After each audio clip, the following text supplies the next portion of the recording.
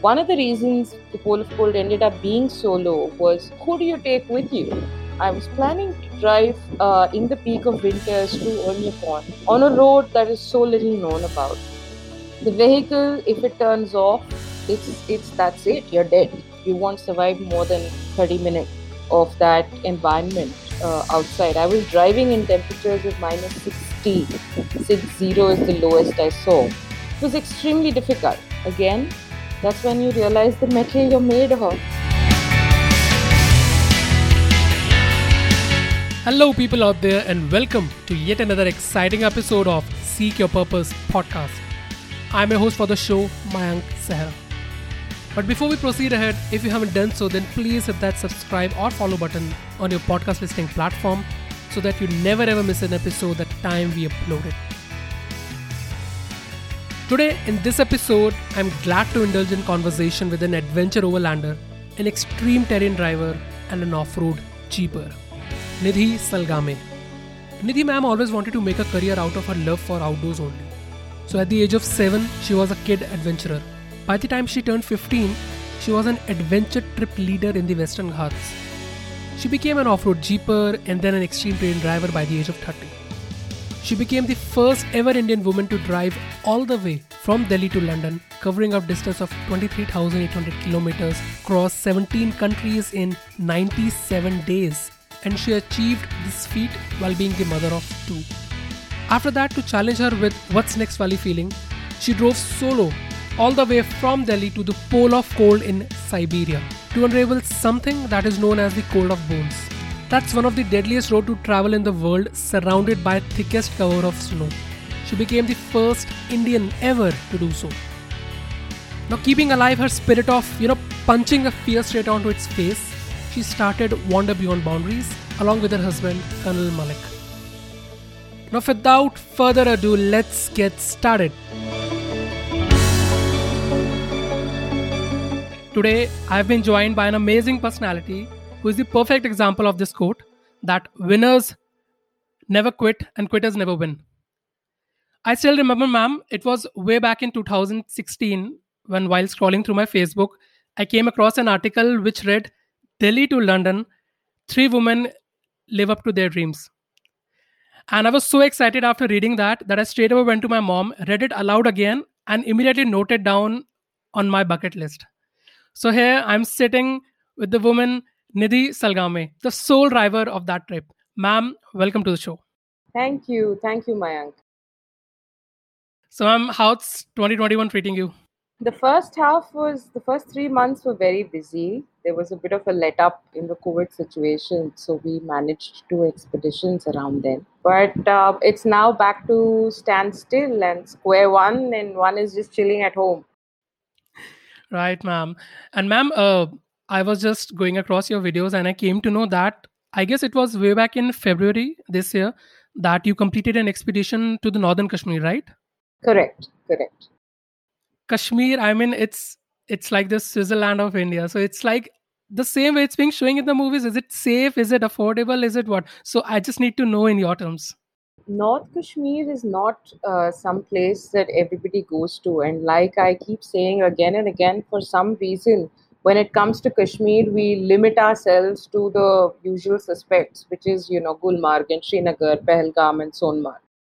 But Kashmir is much, much more than that. It's beautiful, it's safe, much against what people think it is.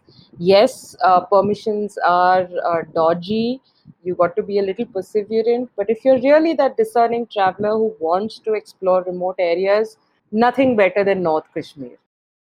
Right, ma'am. And I just want to let you know that a friend of mine, a very dear friend of mine, she planned a solo trip somewhere around in March, the first week of March, and she was all in all inspired from you. And she went Thank on a you. solo trip for a week ahead, and when she came back, she was all way different from the one that जो पहले गई थी उससे बिल्कुल अलग होकर आई है वो. How beautiful. That's what travel does.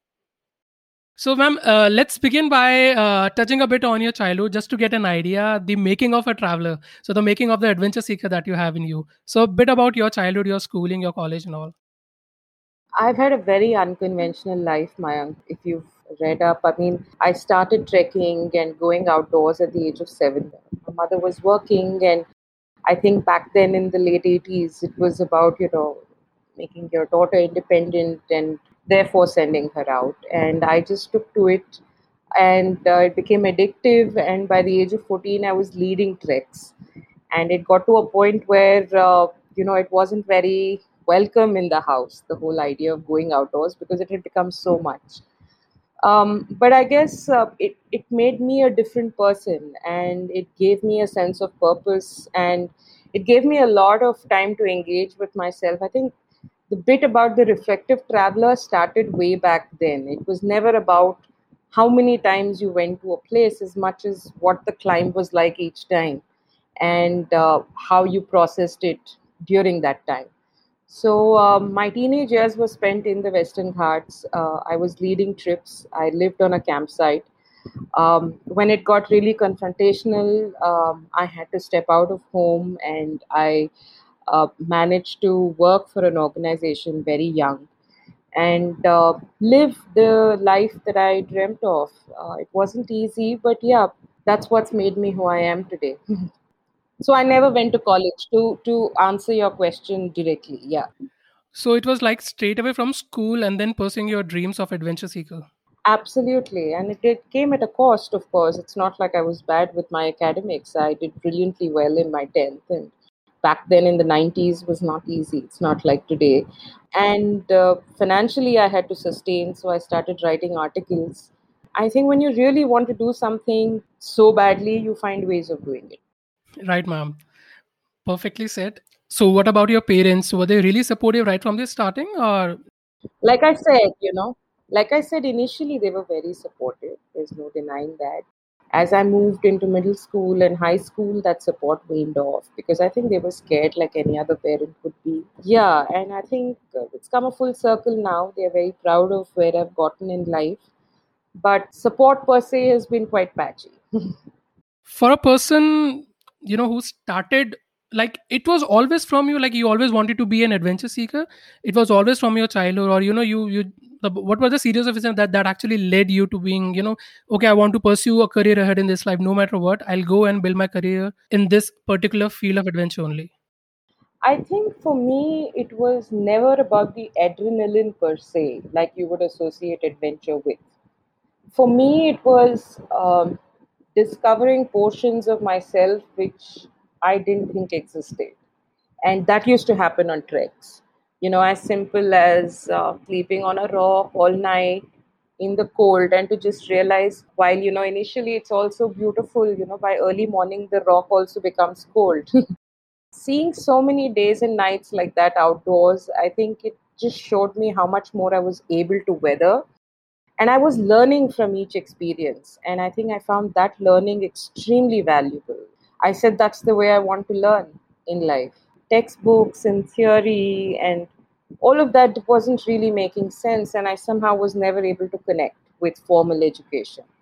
So learning by experience is what kind of triggered it off for me, and yeah, that started the journey. So learning by experience is what you're saying that teaches you the most. Absolutely. So when it's about solo traveling, I guess you started planning this Delhi to London way back. I think you were around about 30, 35, I guess, when you started planning for that trip. I was a mother of two. I had, in the last, let's say, between 25 and 35, dedicated so much of myself to motherhood, to earning and sustaining a house and all of that. And I caught myself talking about myself in past tense at some point. And I said, I used to do this and that. And I said, I'm the same person. And how unfortunate that I've gotten to a point in life where it has to become past tense. And I said, if I am the same person, then let's just attempt and rediscover that strength. And Delhi London was a breakthrough in that sense.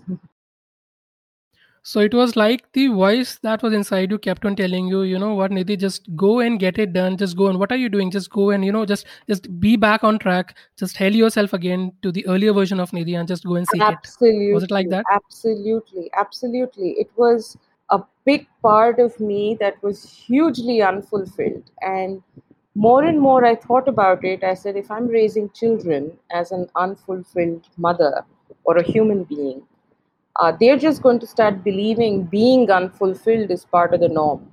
And I think it's important that women, particularly at that age, are, or any individual for that matter, is happy and a satisfied soul at the end of the day.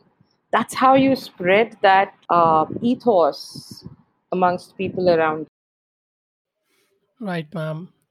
And ma'am, because I'm very much interested in knowing about that trip, because in 2015 and 16 I came across that trip, and I just had a break from my undergraduate. So while I was going to pursue my postgraduate, I was having a break, and then coming across such a trip, being started and being carried away by three women out and out alone. And the important part was that there was only one solo driver in that, who used to travel for around like 23,800 kilometers all the way through that. So how was the planning part being involved when you're involved in planning such an extensive trip? So what were the planning strategy was like for you? It was madness. It took more out of me than I could imagine. It was 8 months of maybe on an average sleeping 2 to 3 hours a day. And I started with nothing. I mean, I didn't have a vehicle, I didn't have the money, I didn't know how to go about it because nobody had done it. And there were two people who were British citizens, British Indian citizens, who were driven from London to Delhi back then, but nobody on the other way around. And with an Indian passport, to get through so many countries and the paperwork and the legality involved, that took the life out of me. And but for support, and it meant starting from sourcing the money to getting a vehicle to seeing that permits and processes, I mean, the paperwork was in order. And then came the visas, because back then no visa agent would even make visas for land entry and exit. Today things have changed quite a bit, but I must have contacted three or four big visa agents in the country, and they all said no. So it meant me physically going and submitting applications in every embassy and picking up the passport. So it was a lot of running around per se. So when it's about reaching sponsors, so when you explain your ideas to them, this is what I am planning and this is what we'll be getting out of it. And yes, I'm very much sure that you might have failed rejection from a lot of people who were just not ready to agree with your idea. It must be like, what is she saying? It can't happen. You can't do it. Especially a woman can't do it. But what kept you going throughout all these naysayers and all? I think when you plan first of its kind expeditions, the risk of failure is real. And no brand wants to be associated with that failure. That's where it kind of makes or breaks. It's about, even for a sponsor to take that leap of faith and say, let's see what happens. So if you, I mean, look at it from how the vehicle panned out. I must have approached every single lotto player, but nobody was willing to lend a vehicle. It's not like I wanted it throughout. And finally, the ones who came on board were Mahindra First Choice, who buy and sell used cars. Hmm. So they gave me a car that had run 68,000 kilometers, and that didn't make much of a difference for me per se, but their stakes were considerably low. So the risk of failure is what deterred pretty much everyone. And in the end, believe it or not, it was the government who stepped in with a grant, without which it wouldn't have happened. Okay. I guess you planned it initially as a solo one, right? Then you Yes. came board with two of your friends. Thing is, I always wanted to do it solo, but like I said, the risk of failure. So, what if she just falls into a gorge and vanishes? So, the only condition put by my vehicle sponsor was that you need to have two, three more people with you. That is how it became a team of three, and they were two cousins of mine who I knew all my life. And even during the journey, we had a brilliant time. They kind of flew in and flew out at different points as well. Yeah, so that's how it became a team per se. And what was the reaction of your family back then that, three women are going out on that trip for around like 90, 95, or 100 days?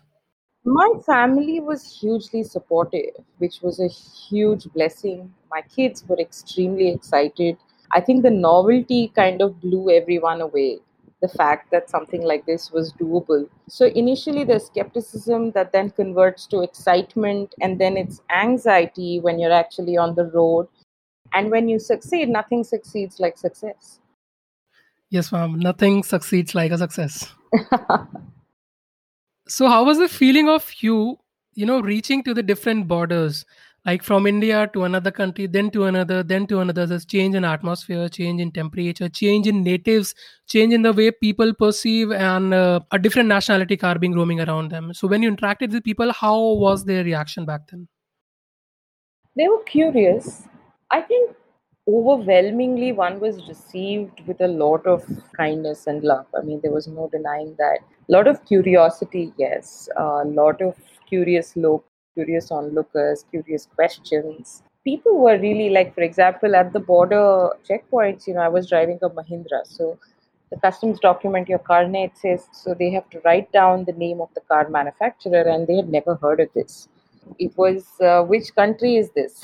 And I said, India. It's an Indian car. And they said, are you sure it's going to go that far? I said, of course. I feel that you must have definitely your fair share of, not things going particularly as per you have planned. Because it's being three women, not just women actually, that road is being unseen, unknown. It's for the first time that people were going out there. So what were your fair share of fear or, the tough situation that you have faced over this? And you can guide us with one or two situations. Lots of them, Mayank. Lots of them.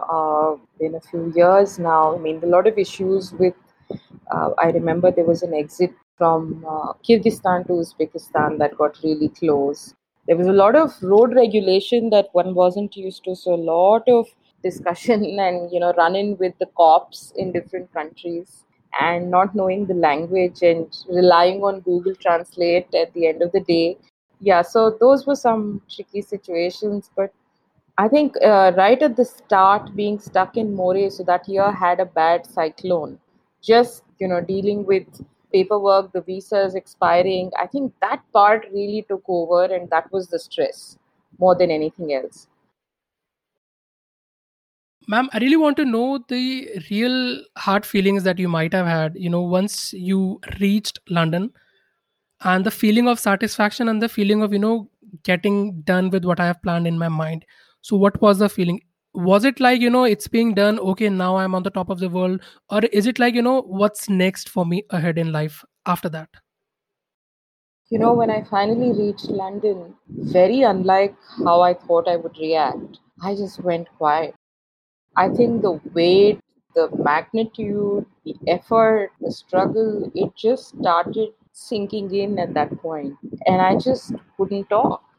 There was so much media, there was all of that, but I just wouldn't talk. And it took me a good 2 to 3 weeks to process what had happened.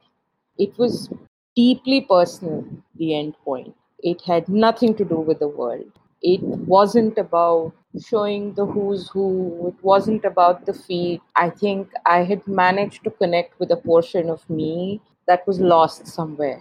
So I think that was very overwhelming.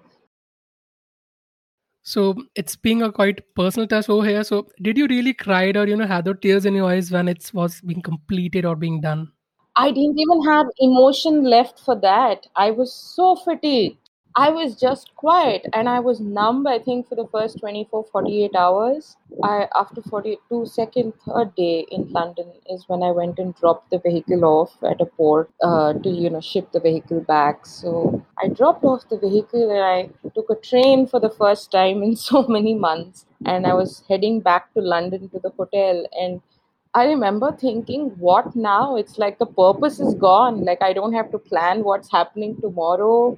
There was a sudden hollow, that just appeared. And I said, shouldn't I be like jumping? Shouldn't I be like really happy and overjoyed at this point? But that wasn't the case.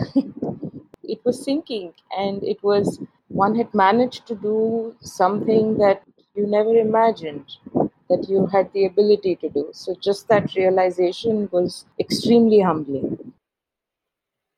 So a personal change in you that you felt when you came back. It showed me that the world was your canvas. You don't have to kind of limit it. It showed me that yes, I was capable. And if I set my mind to it, I will be able to achieve more. And it also kind of put that kida permanently to, see what next in terms of what else can I endure. If I've done this, then what now? So coming straight away to the next point that you've just mentioned, what's next wala point? I guess the next trip that you planned was the most challenging and the most difficult experience for you. The Siberia one, right? Yes, yes, indeed. Yes, Siberia was, in hindsight, it was a death wish. And I was just going through your testimonials that you have shared over the internet, and it said, it's the road of bones and the I can't even Pole of recall it. What cold. exactly was it? Yeah, the pole Oymyakon. of coal. Yeah. So, what exactly it is? Can you please let our viewers get an idea what exactly it was? So the pole of cold is the coldest inhabited place on Earth that experiences temperatures. The lowest it's seen is about minus 71 degrees centigrade. It's on a permafrost bed, so that area has the last remnants of the ice age, while the earth is frozen. It's called permafrost, that's frozen earth. So there's an active and passive layer which freezes, defreezes. The top layer freezes, defreezes by season, and the bottom layer, that's the passive layer, is just stone, means stone earth, like ice earth till the core of the earth melts it. So that's how cold this region is. Very few had attempted. I recall reading a British woman who had attempted it in the winters to drive to the pole of cold. And I read about her, and of course, she had, I think, three, four more people with her. These kind of adventures and explorations, they have a very personal tone to them. These are not expeditions that get mounted for the media, Hmm. for making a statement, because you are setting yourself up against the odds in perhaps the most impossible of situation. You're very aware. One of the reasons the pole of cold ended up being solo was, who do you take with you? I was planning to drive in the peak of winters to Oymyakon on a road that is so little known about. The vehicle, if it turns off, it's that's it. You're dead. You won't survive more than 30 minutes of that environment outside. I was driving in temperatures of minus 60. 60 is the lowest I saw. It was extremely difficult. Again, that's when you realize the metal you're made of. I'm out of words after minus 60 is something that unbelievable to really even imagine about that. A solo trip to certain temperature minus 60, all frozen out there, to one of the deadliest and one of the most strangest roads in the world. My question is why? Like I said, it was personal. What else can I do? I've done Delhi, London. What next? How could I challenge? I think it very early on in my life, even as a child, like I said, my choice with the outdoors. The quest has always been to see what more lies within you, what more can you do. So with each journey, I think that's what eggs me on, in terms of what more can I endure and how will I react to XYZ situations, and then to be able to look at yourself like that. So it's always been a journey of self growth, self exploration. Of course, the canvas has been the outdoors and driving and expeditioning. And there might have been cases in which you might have lost connection, network, Oh, guidance, yes. where to head Oh, yes. towards. There were days when I would just cry because, it's one thing to be solo and quiet, but it's another thing to be in an extremely difficult situation and be alone. Through that journey of 28 days, I met nobody who spoke English. All the communication was restricted to Google Translate. And just something as simple as what you would take for granted otherwise, and just having a conversation becomes a privilege. And I think it just teaches you that life is so, that as human beings, you take so much for granted. Yes, ma'am. Ma'am, I want to have an idea that how do you prepare yourself, especially on the mental front? Initially, how do you are able to plan these things in your mind and then setting out yourself on the entire trip and then completing those trip? So I want to know, all the mental practices or mental muscle exercise that you do, that how you keeping you so strong over those years. I think it become a part of me. It's become muscle memory now. I mean, it becomes a part of your DNA, to be honest. It's about not, I mean, I know it's very cliche and it's beaten death when people say never give up and, you have to be perseverant, patient, all these attributes that keep getting thrown so loosely all over the place. I think when you're faced with death, when you're faced with uncertainty, when you're faced with adversity, these attributes assume a very different proportion. Because let's say the same attributes against an exam or a job or a relationship, you see, you're not seeing death. So the lesson learned, the lesson to be ingrained, when it comes from a point of survival, is far greater. So with each experience, you start becoming that person. And then when you're faced with the next experience, you look back on the previous one. And I do that a lot with myself. I talk to myself and I say, remember, when was the last time you felt like this? Oh, remember that day when this happened? And how did you react? Did you think of giving up? Of course you did. But was it worth it going through? Of course it was. So I think a lot of self talk helps, and always pitching yourself against these milestones, provided you have marked them as milestones for yourself, Hmm. provided you've appreciated what it's taken to get past that and made that mental note. So I think these mental milestones really, really help me because I keep going back to them. I remember in Siberia on the last day to Magadan, I don't think I faced a more challenging day, and that's my last milestone now, in fact. I was very ready to give up very early on in the day, and it was snowing and extremely difficult, and you're concentrating and you're driving and driving and driving, and you still have 300-400 kilometers to go, and it's already 4-5 in the evening. It's not letting up on the snow, the wheels are really struggling. And I said, this is it. And I was driving since 7 in the morning, so already 12 hours on the road. I said, this is it, and I can't do this any further. And there was a period of self-pity and admonishment where you said, why did you have to do this, and this is crazy and whatnot, and why the hell are you putting me through this and whatnot. And then I cried and cried and cried, and then I thought of my children, and then I thought, what if I don't get to see them ever again, and is this going to be the end?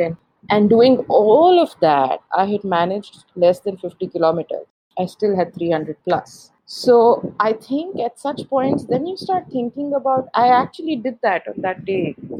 When was the last time you were like this? And you start Hmm. picking up from your own life situations where you've survived. And you start telling yourself, what stops you now? This is just another situation. And I think once the emotion is out, then kicks in the pragmatics of survival. So Ma'am, just to give you an idea, my trip was not as much, out of endeavor that yours was. So it was, I guess, way back in 2017. I planned a solo. I was studying as a foreign student in France. I went for a 3 or 4 days trip from France to Belgium. It's somewhere around 300 or 400 kilometers. It was actually summer vacations being going on, and Mhm. the chances of my summer vacation coinciding with my friends' vacation were negligible because they have different courses. Mine was different.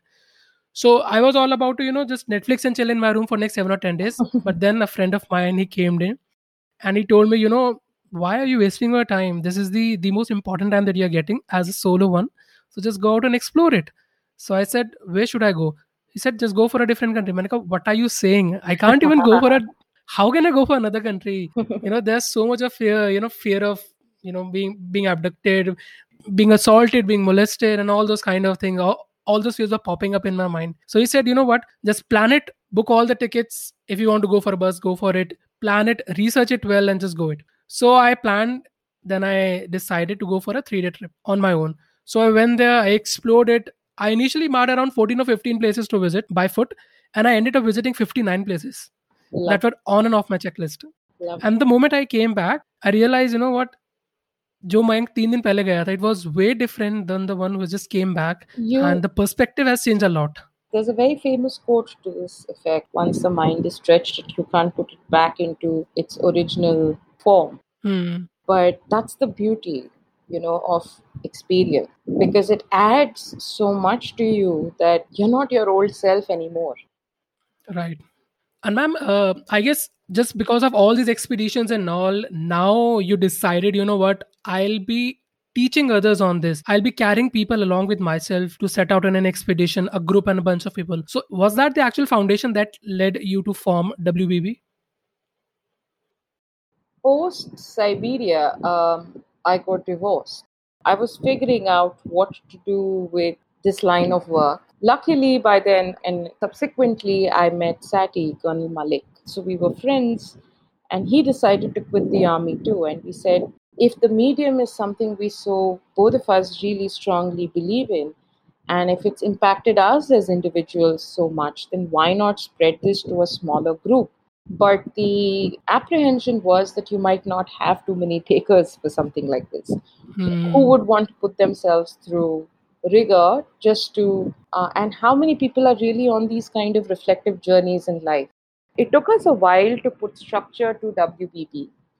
Sati and I, of course, are partners in both life and business now, and we lead all expeditions together. And the idea is to undertake tough, mostly first of its kind, on lesser known routes in remote parts of the world, self drive 4x4 based expeditions in order to just, I guess, build your lens for life and Hmm. benefit from the medium. Just like Wanders Beyond Boundaries that your company is. So there are few people, few companies that offer such sort of adventure expeditions for people. I know that people are looking out for such an expedition, but again, we don't have the way to find out how we can do it. WBB is not a driving expedition company. Neither do we organize road trips, nor are we travel and tour operators. So, on WBB expeditions, we function collaboratively as a team. Whether we succeed or not is basis everyone's contribution to it. It's not like I'm leading it and therefore it's my responsibility to see that your tea is on Hmm. time and your room is booked. That doesn't work like that. So we function in a very self reliant expeditionary mode, which sets us apart. We're also pioneers in introducing extreme overlanding, which is, again, like I said, these are not entertainment, these are not holidays, they are not tour packages, they are not just fun. Fun happens as a byproduct, but it's not the focus. So it's a lot of work that happens on these expeditions. I think the tone and tenor is what sets WBB apart, and from the word go. So people who come with us are those who want to engage, who want to test themselves, who want to, undertake a journey that's going to show them in bare bone and spirit to themselves and obviously to people around. It takes a lot of courage and a certain personality to want to do it. Hmm. Thankfully, most of the WB participants are now like family, and we've become this really small, close knit community of people who are mostly in the age group, I must say, is about 40 to 55, 75. Okay. People who achieved what they want to, or people who are doing very well professionally, whatnot, but who want to do something more, who want that sense of challenge and who want to test themselves. For a WBB expedition, the only way you'll get to know about it is perhaps word of mouth. That's the only way you'll be convinced to come on this Hmm. expedition. Because I will not be able to communicate this intangible through any ad, through any campaign, through any of that. And secondly, Right. you can't really market it because it's not a product, it's grueling. So you're going to be paying for something where you're going to come and work Hmm. your ass off and then, of course, enjoy what comes along. And there's one more initiative that you have undertaken in this, which I personally like. I think it's for E4E, the Yes, Empowerment for Education. Like, yeah, expeditions for education.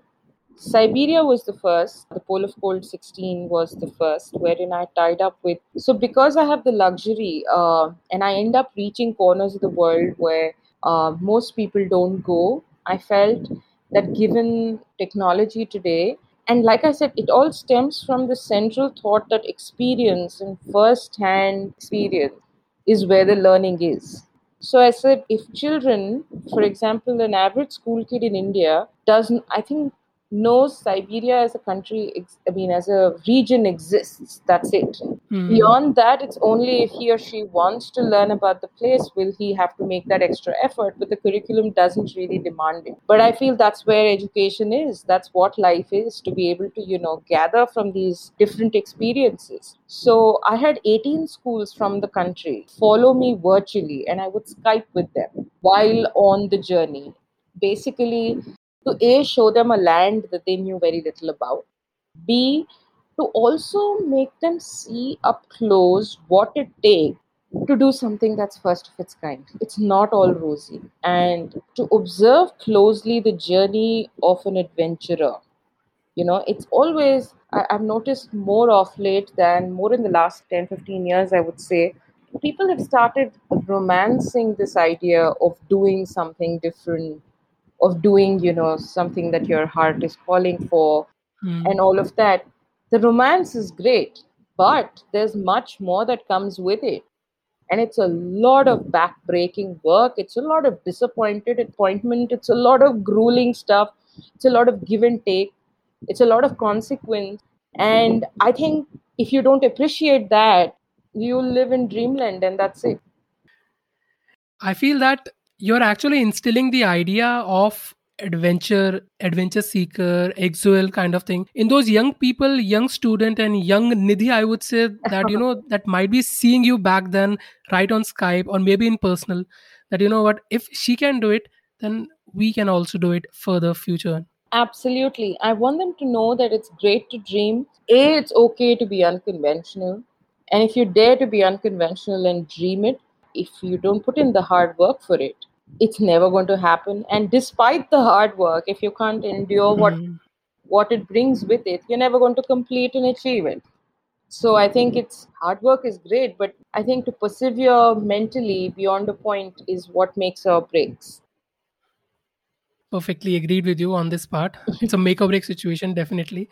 And ma'am, apart from this, since you are a sort of influencer, not in that terms, but again, yes, a sort of motivator, a sort of influencer in this thing. So, is there any specific set of people that you seek inspiration from? Just getting ahead in life for a second step, for a next step. So, you seek inspiration from people, or maybe personalities in general. I think from a lot of people, but more than people, I think I'm inspired by nature and the outdoors because I've grown up like that.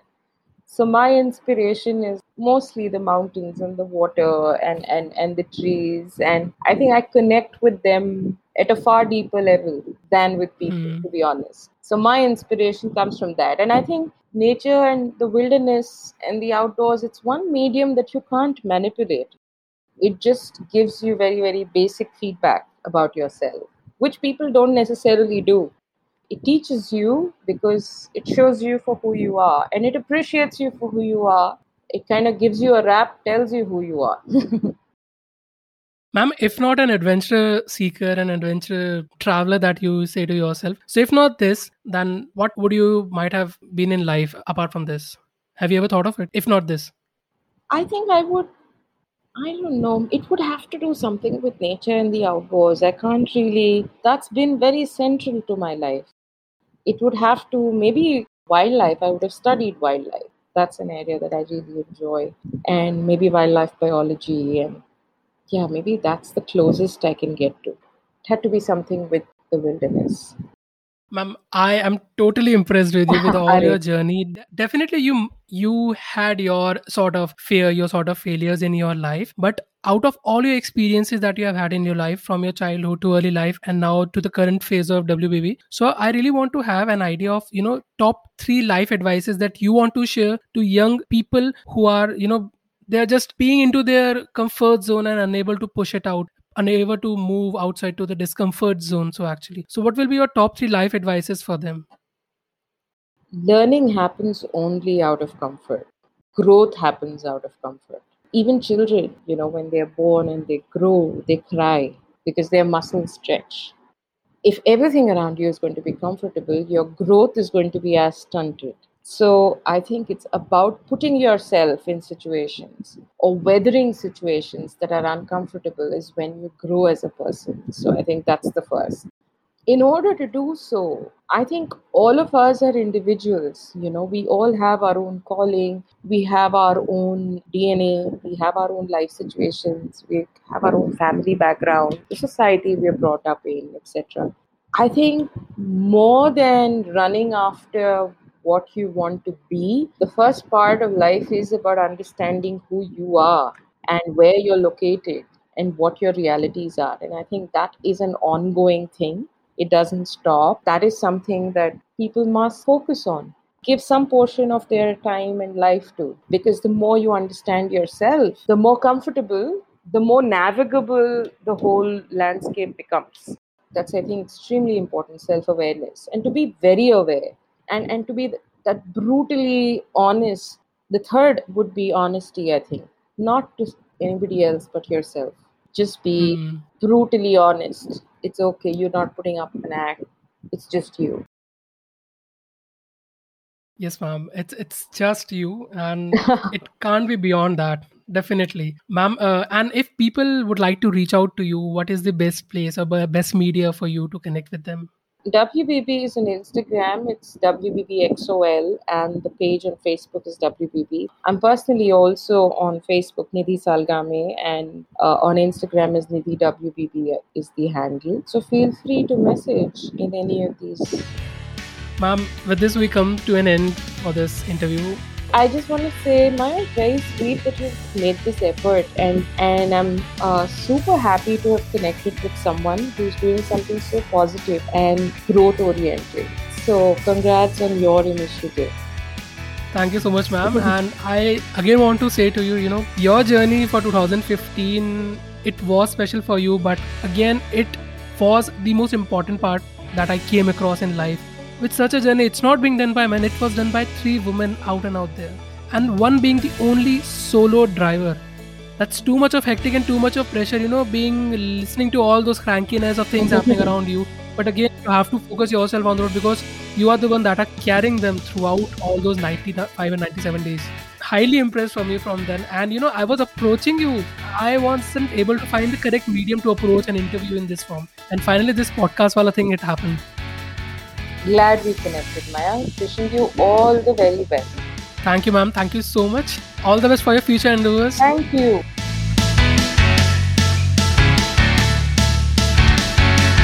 Thank you for listening to the entire conversation till the end. If you like this episode, please take a screenshot of the same and tag me at MAYANKSEHRA and Nidhi ma'am at NIDHIWBB on Instagram and help us spread the word. We'll really appreciate you for this. Now, just step out of that comfort zone, follow your instinct and seek the purpose you are destined to. I'll catch you in the next episode with another purpose seeker. Cheers.